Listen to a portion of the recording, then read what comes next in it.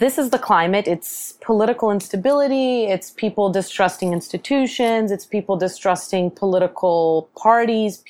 Sorry, my mom is calling me now. Oh, sure. Let me just tell her to call her back. Okay. Let me actually tell my mom my aunt's called. Oi, mami. Mami, eu tô dando uma entrevista aqui para uma rádio lá dos Estados Unidos. Eu posso falar com vocês depois? Tá bom, beijo, tchau. Oh, cool. We got some real life Portuguese. Yeah. I can play that during the opening. Oh my God, you're gonna play that? You're gonna play me talking to my mom? Yeah. Sounds good. Very exotic. Very exotic.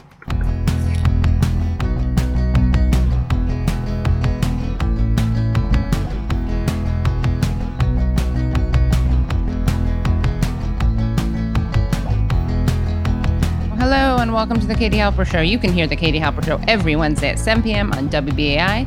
That's 99.5 FM. You can hear us on iTunes where you can rate and review us. Please do that. It would be so cool if you did that. It is so cool when you do that. You can also find us on SoundCloud. You can find us on Facebook. You can also find extra episodes and extended interviews on Patreon. Patreon.com/The Katie Halper Show. Again, that's Patreon.com/The Katie Halper Show. On today's episode, I speak to Rio-born and based journalist Mariana Simoes. I interviewed Mariana 2 days after the initial elections in Brazil. To set up the Brazil elections, I'm going to pass the mic to a good friend of mine. Put your hands together, ladies and gentlemen, for none other than Amy Goodman. Round of applause. Okay, Amy Goodman is not here. She is the host of Democracy Now!, and I'm just going to play some audio from that show. Far-right former army officer is moving closer to becoming the next president of the world's fourth largest democracy. On Sunday, October 7th, Jair Bolsonaro won 46% of the vote in a far more decisive victory than was expected. Because he didn't hit 50%, he'll now face Fernando Haddad of the Leftist Workers' Party in a runoff on October 28th. Haddad won 29% of the vote Sunday. Many critics of Bolsonaro warn the future of democracy in Brazil is now at risk. Bolsonaro has openly praised Brazil's military dictatorship, which lasted from 1964 to 85. He also has a long history of making racist, homophobic, and misogynistic comments, once telling a female lawmaker she was too ugly to rape. Bolsonaro's popularity has soared in recent weeks after he was stabbed while out on the campaign trail. On Sunday, Jair Bolsonaro's Social Liberal Party. He's very right-wing, so don't be fooled by the name of that party. Won unexpected victories across Brazil. In Brazil's lower house, Bolsonaro's party won 52 seats, up from just 8. It's now the second largest party in the chamber. Bolsonaro's son, Eduardo, received more votes than any congressional candidate in Brazil's history. Jair Bolsonaro also directly benefited from the jailing of former President Luiz Inácio Lula da Silva, who had been leading all presidential polls earlier this year.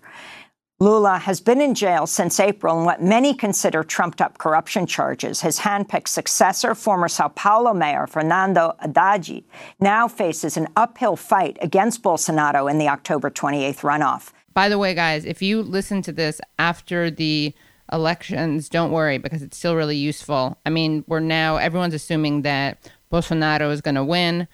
His lead over Haddad is narrowing, but it's still overwhelming. On Thursday, the 25th, Reuters published an article that said that his lead over Fernando Haddad had narrowed.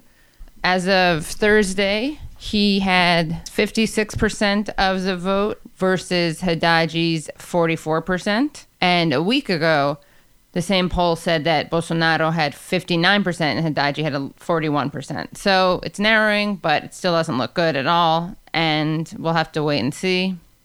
But it's pretty scary. And unless it's like a, Dewey Truman situation, Bolsonaro is going to win, which means that he will be elected on October 28th. Now, we don't know for sure, but my point is, no matter what happens, you can still enjoy this episode if you're listening to it after the 28th, because Mariana tells us a lot about Brazilian history, Brazilian politics. Yeah, so it's a good time. And a terrible time in Brazil. Good time, though, if you listen to this episode. Eye-opening. Really excited to be talking to Mariana Simoes. Thank you for having me, Katie. Yeah, thanks for coming on. Mariana is a journalist with Agência Pública in Brazil, and she is based in Rio and is from Rio. Let's turn to the elections. You guys held preliminary elections? That's right. And the winner was this far-right leader, Jair Bolsonaro. Jair Bolsonaro. Can you tell us about him? Well, Jair Bolsonaro is a surprise to a lot of people. He's been compared to Trump a lot, but I would say that he's worse than Trump because what happens is he has one foot in the military. He's an ex-military personnel, right? He was a commander in the military. And not only that, but he has said in multiple occasions publicly, and, you know, anybody who Googles this will see, that he supports the military dictatorship. And he has made also a lot of statements saying that he's in favor of torture.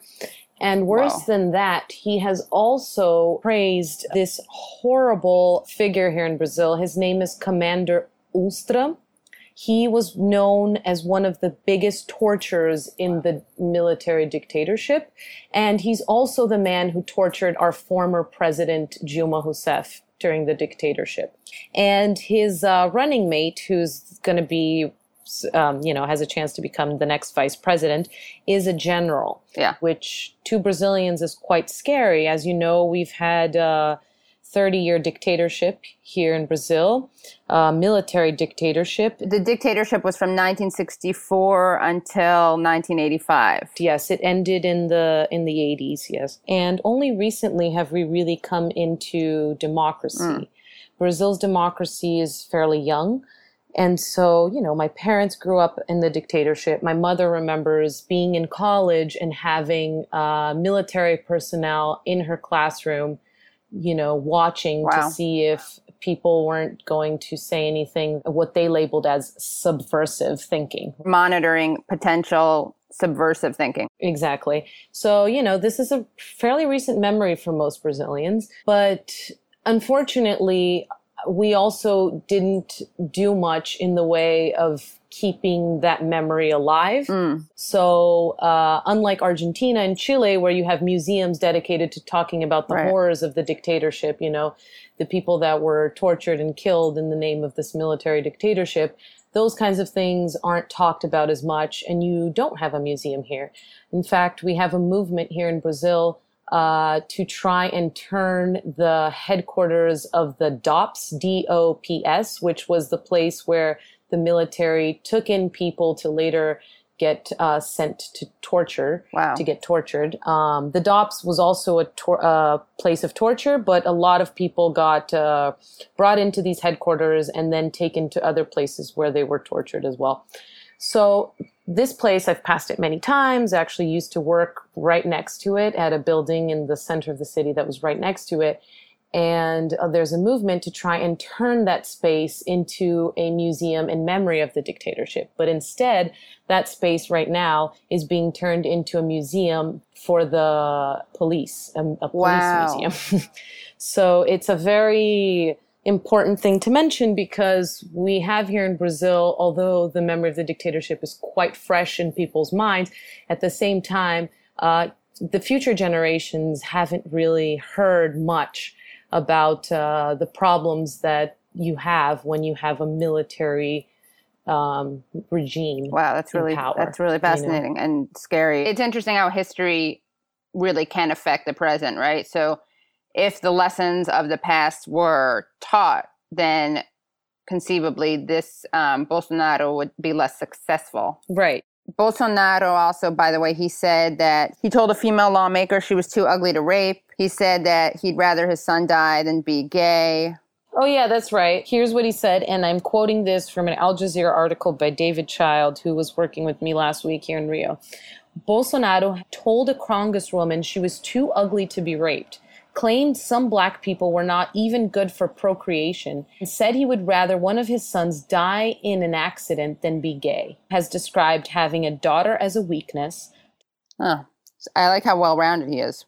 Racist, misogynist. Because he's had 4 boys, and he said, I I was weak and I had a girl, after having 4 men. Oh, yeah.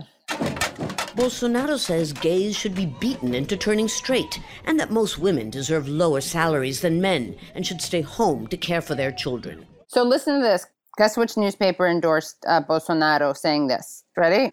Bolsonaro is best understood as a conservative populist who promises to make Brazil great for the first time. He has attracted support from the middle class by pledging to reduce corruption, crack down on Brazil's rampant crime, and liberate entrepreneurs from government control. Breitbart.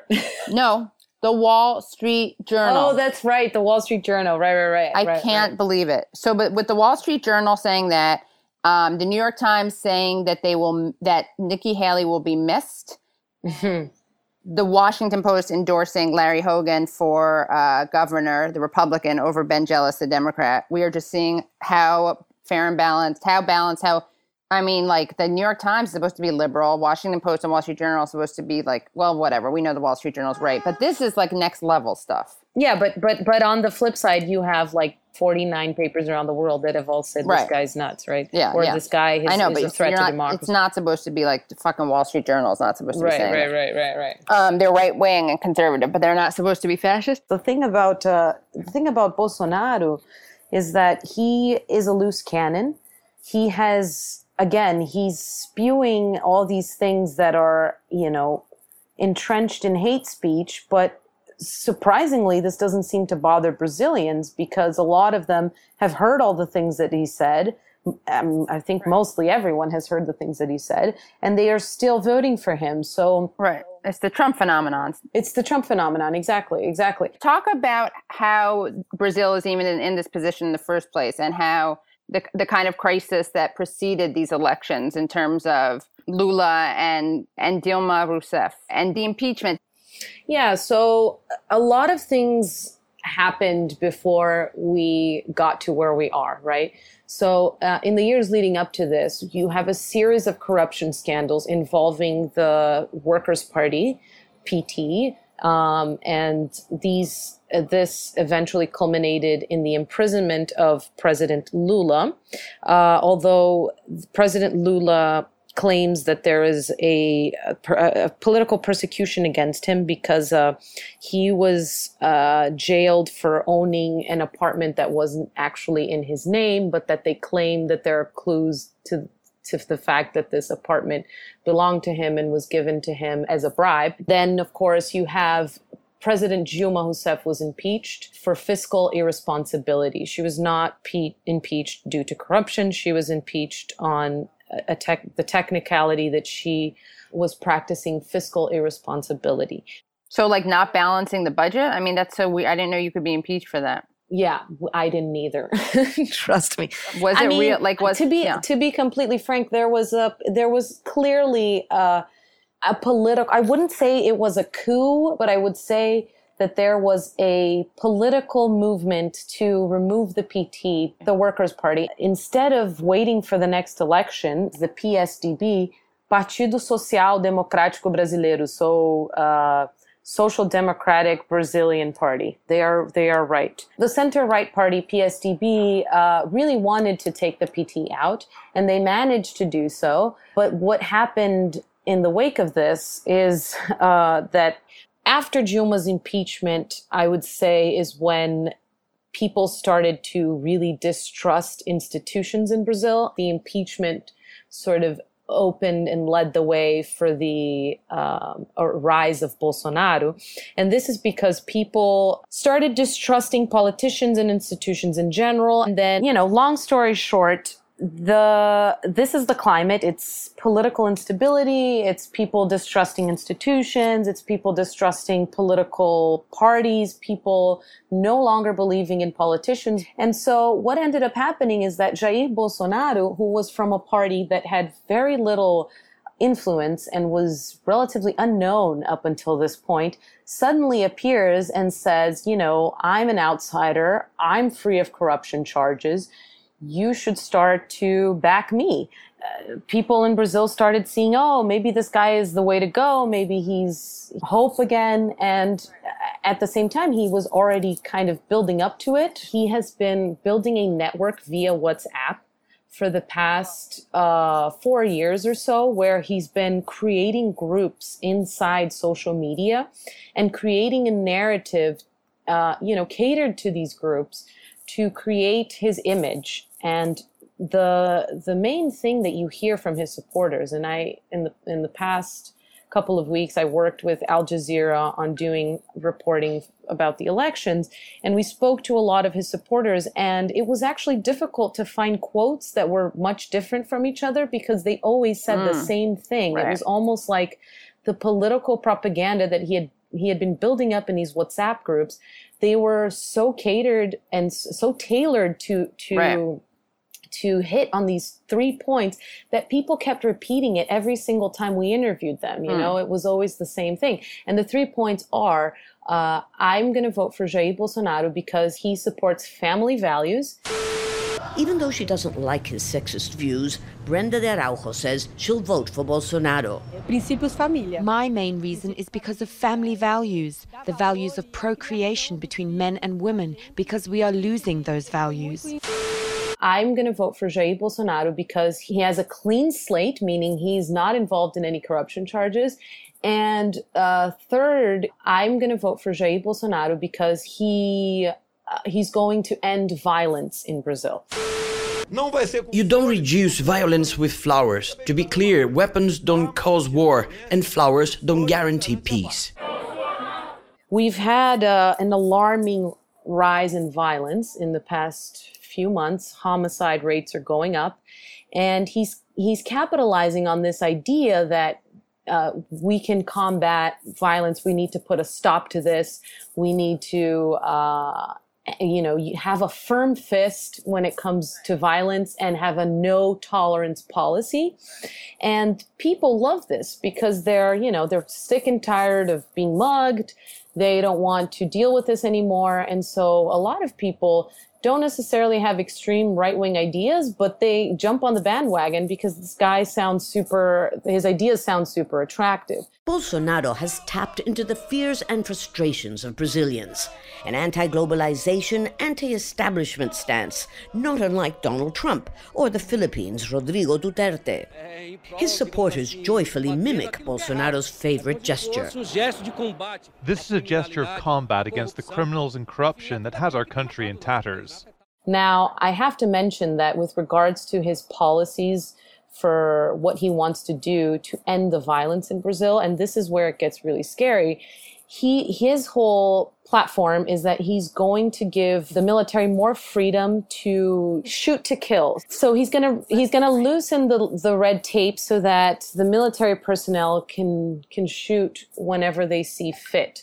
And this is really scary because, we have right now in Rio a military intervention that has been going on since February. That means that the military are now able to go into the favelas whenever the president sees fit. Favelas are hard to describe to a foreign audience, I think, because they're not really slums. I mean, there's a whole history behind favelas, but anyway. Next interview. Yeah, next. Point is that these military personnel have now been inside the favelas. I mean, they have not, to be fair, they have gone into the favelas before the intervention existed. The military was always present in the favelas. The difference is that now the decision of when they go in and how they go in is made directly by the president and a general that he has appointed directly. So before you had more red tape, before you can go in and send the military to do a military operation inside these low-income communities. But now it's like whatever this general says goes. So you've basically created a top-down level of order where these people, can go in at a moment's notice whenever this one general sees fit. And what ends up happening is that innocent people die, and not necessarily the criminals die, but a lot of innocent people die because these men are trained for war. They come in shooting to kill. And right now, the numbers have shown that the military intervention from February until August has cost us 1,000 lives. And this is the highest number almost the highest number. It's leaning towards beating the record of number of deaths in the history of Brazil, of Rio de Janeiro. That if the trend continues until the end of the year, we will have beat the record of 2014 of the number of deaths.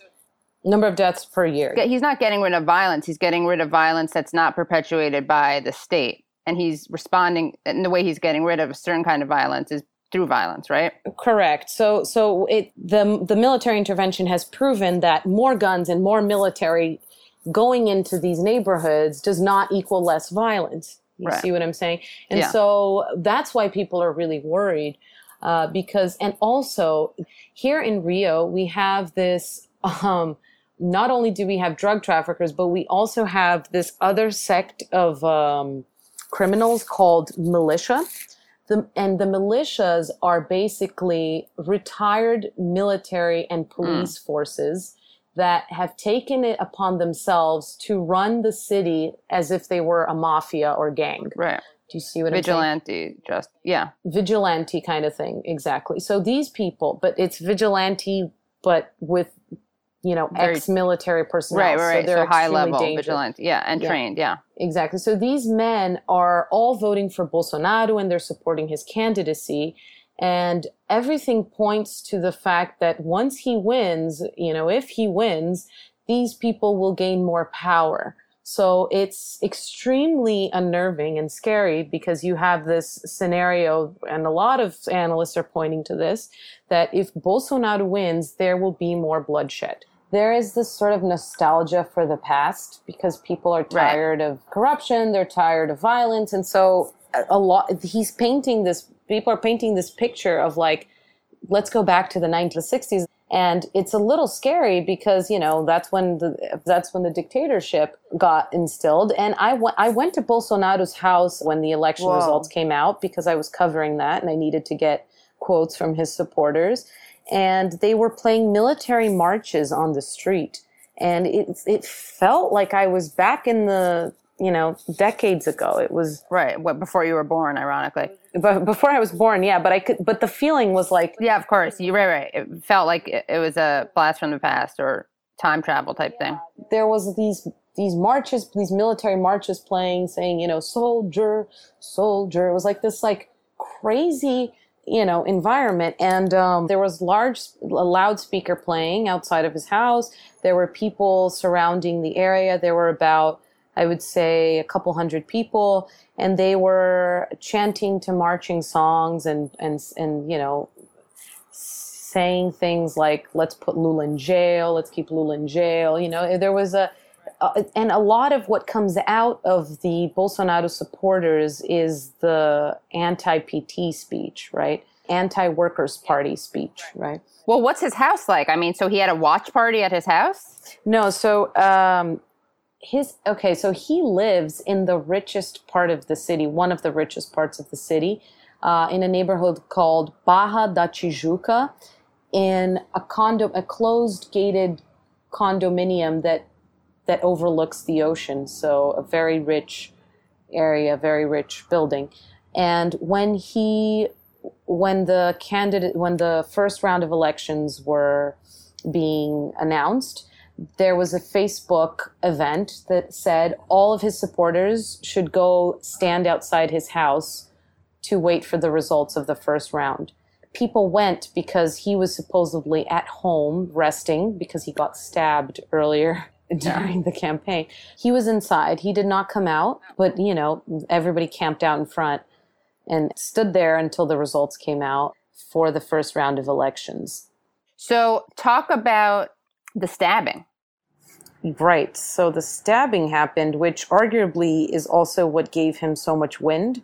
He was able to grow in the polls because after the stabbing, he became viewed as, someone who was wronged, someone who was victimized. And he's also been able to stay out of the debates. He's asked the doctors. He's recovering. Right. Right. But, arguably he's already recovered because he's already at home. He's well enough to be at home. He's well enough to be at home. But the doctors continue to say that he is unable to participate in the debates, which is a big deal because the debates are when everybody's watching, can hear him talk about his, government plan, but, he's not participating in these debates.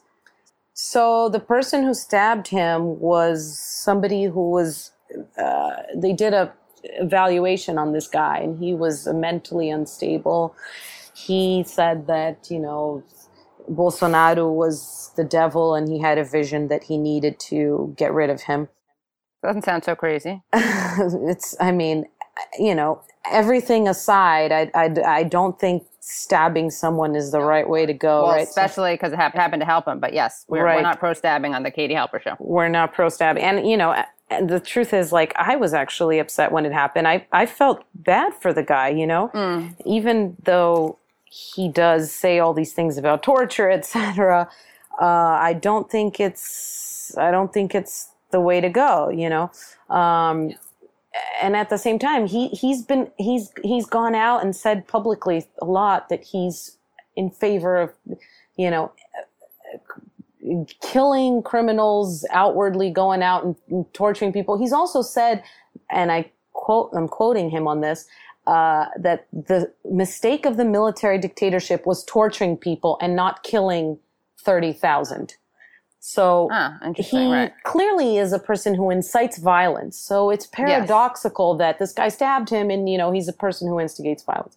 But what I want honestly, I think, the issue for me is it's not good strategy, morality aside. It's hard for me to really condemn, well, whatever. It's not a good look. It's not helpful. Right. But, this guy also does condemn and encourage violence against people who are very powerless. Yeah. So I work at Agência Pública. We're an investigative news agency. We're a little bit inspired by ProPublica in the US. You've probably heard of that. Yeah. The idea is to do in-depth investigative long-form journalism. Yesterday, we published an article. It was the first of its kind. It was a huge effort that we did in collaboration with various reporters all over Brazil to try and gather reports of people that are being threatened, that are being hurt, and that are being, attacked by Bolsonaro supporters all over Brazil. Since the first round of elections, there has been a wave of attacks that have just proven to be extremely violent. One lesbian girl in Porto Alegre, which is a city in the south of Brazil, she was talking to Bolsonaro supporters on the street. A fight broke out, and then they started to say things to her you're wait until Bolsonaro wins, your kind is over, your kind is going to be over, these kind of things. And then they took her by the arm and put her to the ground, and then carved with a knife a swastika on her belly. Yeah. This is one in several attacks that have happened. The first attack that really exploded in the media was a man in northeast Brazil. He was at a bar and he started talking to his friend, and he was talking about the election. He had just voted, and he said he voted for PT. And a man who was next to him overheard. They had a conversation, a quick exchange, and then the man came back to the bar and stabbed him 12 times, and he died. Oh my gosh. He's dead. Yeah, he was a capoeira master, a capoeira teacher. And so this was the first attack, and Bolsonaro was asked about this attack, and he said, I can't control what my followers do. It has nothing to do with me. These are isolated attacks.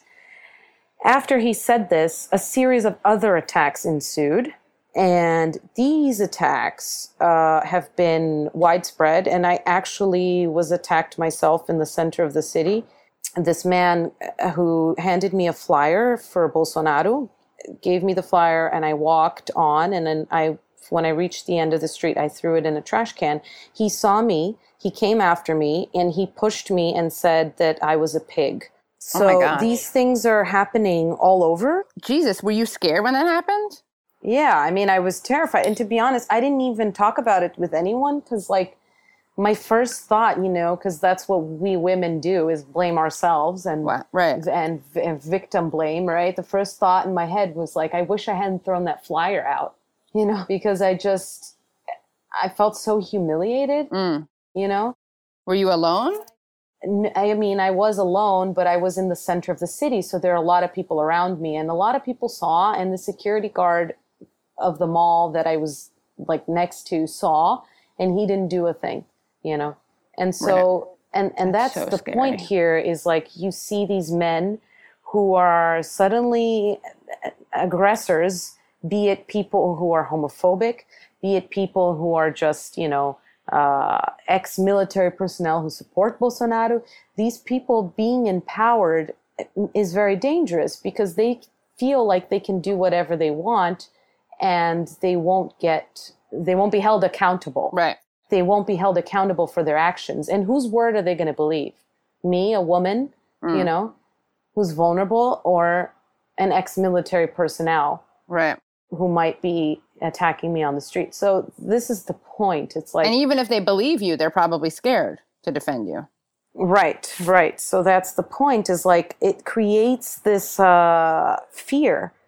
And so this week has been very hard for me because I think like I'm starting to realize that what's going on is like very real, that it's giving people who, you know, I'm not saying every person who supports Bolsonaro is aggressive, but it's giving those people who are aggressive, who've been in hiding for so long because they are homophobic. They, you know, a lot of the reports we've received are from gay people, from LGBT people who are being attacked now because these people now feel in the right to do so. Right. And it's becoming, he hasn't even won, and it's already becoming, you know, we've received a lot of reports of people saying that they've been screamed at on the street.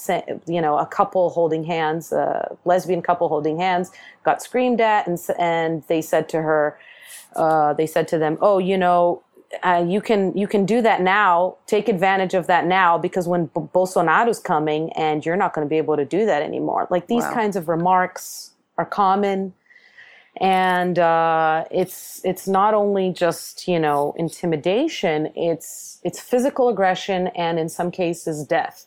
You know, that guy that was killed, that was stabbed 12 times, he was killed because he voted for the PT. So it's out of control. It's becoming scary. And a lot of people aren't realizing the danger of putting a man in power who's openly supports torture, who's openly homophobic, who has said multiple times that he supports the dictatorship.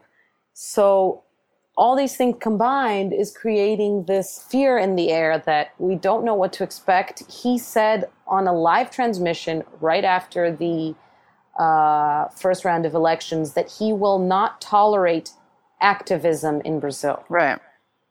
And that's scary, because that is he's been pointing in several instances that there will be an erosion of democracy in Brazil should he come to power. Trump is like just a businessman who's awful, whereas Bolsonaro has a real, like, he was in a military, has like a real reactionary politics, and he has a real embrace of suppression of the left. And Trump doesn't even get that. Like, Trump doesn't even know what the left is, really. He doesn't get like he doesn't know that history. Right. And I'm not sugarcoating Trump.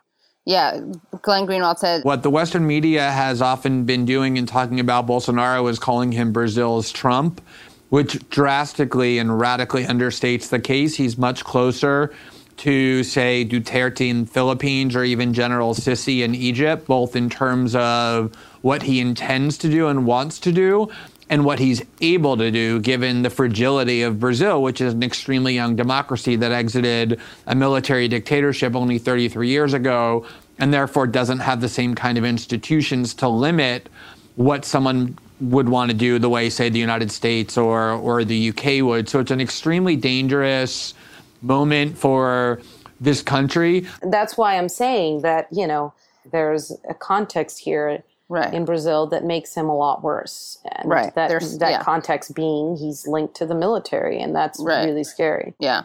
So you didn't tell people about the guy shoving you? No, I started to tell people, but for a while I was like not talking about it. And then yesterday I told people in Republica, and they were very supportive about it. And then I started realizing, yes, I should just probably be more vocal about this, because even though it was something like small in comparison to the other things we've been hearing, it shows that the environment right now is extremely fragile, that people are on edge, and that aggressions are not just isolated, as Bolsonaro has said, but rather it's systematic. It's breaking out in several places. It happened to me. It's happening to other people. It's happening mainly also to LGBT people. And so clearly, Bolsonaro's hate speech has instigated violence nationwide. Right. And you're like a white woman who's not, doesn't live in the favela. White woman. Right. And you were still pushed and shoved. Does he have support among working class and poor people, Bolsonaro, or is it just elites, or is it widespread support? It's the elites are his biggest supporters. You have there was a poll that showed that the majority of his supporters are people who have 5 to 10 minimum wages, that earn 5 to 10 minimum wages. That's the spectrum of the people. So it's a number of salaries you get. So upper to higher class people support Bolsonaro. Also a portion of the middle class, right? But also what I've noticed is that a lot of black males support Bolsonaro. A lot of poor black males. Not so much black women, but mainly black males from low-income housing. And this is because, and I think this is because, my theory is that a lot of these kids, they don't have access to education. I spoke to several kids in a favela last week when we were doing some reporting there. And what they all had in common, especially the men, is that they were unable to finish school. And this is because the education system is really bad, right? So they don't have access to a lot of education, and their whole lives they're in these communities where there's a lot of policemen, there's a lot of military personnel, and they're always being constantly told that they're criminals in this environment, right? They're bullied by these military people who push them around, who are constantly going through their stuff to check if they're drug dealers and whatnot, even though they're just kids going to school. These kids don't finish school, so what ends up happening is that the only opportunity they have to gain a fixed wage and a good salary in a career where you don't need to have a lot of schooling is basically joining the military. Oh, right. Yeah. We have that here too. So these kids end up going in that path because they think to themselves, well, it's either that or I'm going to become a criminal, right? They think that's the only option that they have. And or so face a lot poverty, of the, whatever. Right. Yeah. And so a lot of these people think, and I've interviewed several kids who said this, they look up to the military, they want to enlist into the army, and so they support Bolsonaro because Bolsonaro says, I'm going to better your wages, he glorifies the military and the armed forces in general. Right. So this is attractive to these young males. So I think that's why a lot of them are Bolsonaro supporters. Yeah. And can you talk about Lula and what is happening with him and where he is and how Bolsonaro has benefited from his imprisonment? Lula's imprisonment has been really beneficial to Bolsonaro. The country is extremely polarized at the moment. There's a lot of hatred against the PT, and he's capitalizing on that hatred. And so the best opponent that could possibly exist for Bolsonaro is a PT candidate. Why? Because then all he has to do is point out that the PT was awful, that corruption went to an ultimate high during the PT years. And so a lot of people are only voting for Bolsonaro because they hate the PT. Right. And so, in my opinion, they should have dropped out of the race and should have made way for a third option. There was another candidate in the running, Ciro Gomes. He was he was in third place. He finished in third. And so the general polls have showed that had he gone to the second round with Bolsonaro, he would have won. So what's going on now is that now we have a huge difficulty for the PT to catch up. I think improbable that they will catch up. I think that it's pretty much a sure victory for Bolsonaro. Wow.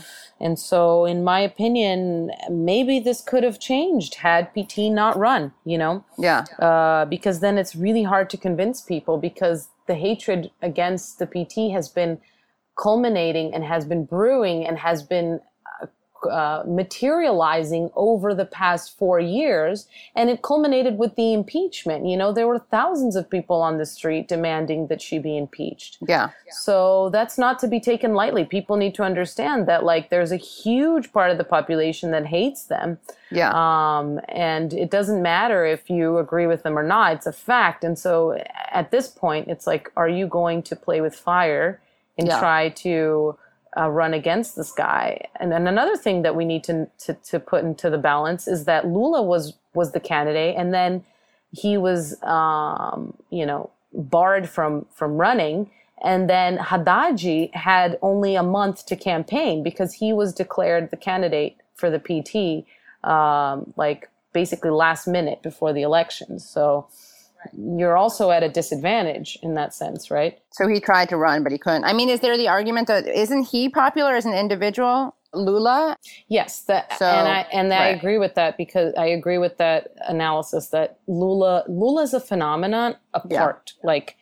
And arguably this was also one of the things that I think worked against him, is that he has populist tendencies, just like Bolsonaro. Right. In a sense that the party has become Lula. Lula is the PT. Sure. And so the party can't really exist without his figure. And so he made that really obvious when he tried to, when he shifted gears to Haddad, because then the campaigns that were being run were associating his name with Haddad constantly. And so the idea was I'm Lula's candidate, not I'm the PT candidate. It's like, I'm Lula's choice. Right. So that in itself is problematic. Yeah, that in itself is problematic. And so a lot of people I've spoken to have said, I would vote for Lula, but I won't vote for Haddad.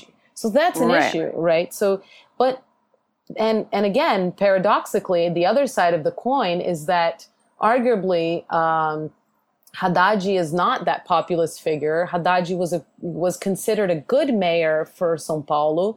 He won several international awards. He's really prepared to run. He's really prepared to be a president, But it sounds like you're sounding like this is the argument. It's funny because I immediately thought of, well, you beat a right-wing populist with a left-wing populist, not with a moderate. And I was thinking of Hillary, Trump, and Sanders. And then also Hillary being the resume candidate, right? So, which judgment aside, I mean, sometimes you'll have Hillary defenders being like, but she was the most qualified. It's like, okay, yes, and we know that people don't vote that way. People don't vote based on qualifications. It's a popularity contest. There is policy stuff too, but it's also not policy. I mean, and that's why the most you can hope for is someone like Sanders, or like Lula, right? Who is charismatic, who knows how to speak and move people, engage people, speak to their pain and anger, but puts it in a good direction instead of in a bad one. Right. Well, I think the closer parallel with Hillary and Bernie would be Ciro, the third place with Haddad, because in reality, Ciro, although he's not from the Workers' Party, he's also a center-left candidate. So when this election first started, what I thought was incredibly strange was guys, we do have a third option. Why are we voting for one populist? Why is it coming down to two populists on either side of the spectrum? Why aren't we going for a middle ground, right? Well, but I think so to me, that is what I was saying. Ciro, he's the Hillary because he's the middle of the road person, which in theory you think is a good compromise. But I think that the way politics works is that you don't knock out right-wing populism with a compromise. You knock them out with a left-wing populist. I see what you're saying. Yeah. I see what you're saying. So, yeah, that makes sense. But also I think arguably the appeal on either side is, again, both of them represent nostalgia. Because right. on the one hand, you have Bolsonaro, who's like, let's go back to the 1960s, you know, when violence was contained by the military who were roaming the streets with fear, right? Right, during a dictatorship, yeah. And then you have on the other side, Haddad, who's like, let's go back to the Lula years when there was that economic boom, when we were on the world stage, when everybody was looking up to Brazil as the next world power. And so he's also selling nostalgia in a sense. So you have these two sides of the spectrum, and people on either side who vote for either side, you know. So when they launched their candidacy, it was easy for that to become the two polarizing opposites, right? Yeah. So Haddad and Bolsonaro are going for the final runoff, which will happen on October 28th, 2 days after my birthday. So it will be a very tense birthday this year. Right. Yeah, so that's when we find out what's going to happen. But right now the polls are showing that, Bolsonaro is at least 14 points ahead. He's got a 58% and Haddad has 40 something. Right. But other people dropped out, right? So they're kind of hoping that that will help him. But even those numbers you just gave. So that's the most recent poll. It shows that he's ahead. So I think what it's going to come down to are those undecided people, because what a lot of people are undecided because they feel that voting for Haddad means confirming the corruption scandals of the PT, means banalizing, or, you know, how would you say, means supporting corruption, right? A lot of people have defined it that way. Right. My uncle, for example, is voting for Bolsonaro. Wow. And my cousins are all rallying together to try and get him to change his mind. They've come talk to me about it, and they've family said to intervention. Me, you got to do an intervention. Family intervention, and they've said to me, you know, this guy, I can't change his mind because he really hates the PT. Yeah. What I told him, I sent him a huge message last night, you know, an audio message over WhatsApp. And I said, Uncle, this isn't about political parties anymore. Yeah. Like, we are facing right now a test to Brazil's democracy. Analysts have been pointing to this. We've had, somebody posted today, 49 newspapers from 21 countries have all said, this Bolsonaro guy is very dangerous, and Brazil needs to watch out. And so they're saying that it's a possible threat to democracy. So what is at stake here is not just like, oh, I disagree with your politics. Right. It's more than that. It's bigger than that. And people need to get on board understanding that. But I think, again, it's going to be tough because the hatred for the PT is ingrained. Yeah. It's here to stay. And you know, and I agree also that it's legitimate that people are sick of the corruption. People are. But it's important to say also, it's not like this was the left doesn't have a monopoly on the corruption. It's just that the media and right-wing politicians really focused on it, right, in a way that they didn't with the right. Not really. I think that the left, the PT specifically, did allow the corruption to go rampant, and it hit ultimate highs that it has in the history of Brazil. So I mean, you know, on the one side, we do need to admit that, and I think that the PT could have done better if they had done a criticism and thought about, wait, where are we going wrong? You know, instead of just denying everything and blaming it on, you know, a political persecution. I agree that there is also things that get bent by the media and it's portrayed in a certain way. So I agree with you in that sense. But we also need to sit down and admit, guys, corruption, you know, reached an ultimate high during these years. And there's something else that we need to admit, is that it's unhealthy for a democracy to have the same political party in place for 16 years, right? So, and also the fact that Lula is the center of everything, and that is, again, you know, you're waving at populism here, and that's not you don't want to be nodding to populism, because that's also not healthy for a democracy. So, you know, on the one hand, all that being said, we also need to realize that at this point, that those critiques and that whole the problems that have risen within the PT are nothing compared to what we could face with the erosion of democracy if Bolsonaro was to win. So, you have to put things in a balance, right? Right. I mean, we could have a debate because I don't think populism is bad per se. I think it when it's on the left, but we can talk about that later. And when you said you don't want the same party for 16 years, it depends on the alternative. I mean, I agree that it's probably not good optics, but where can people find you online?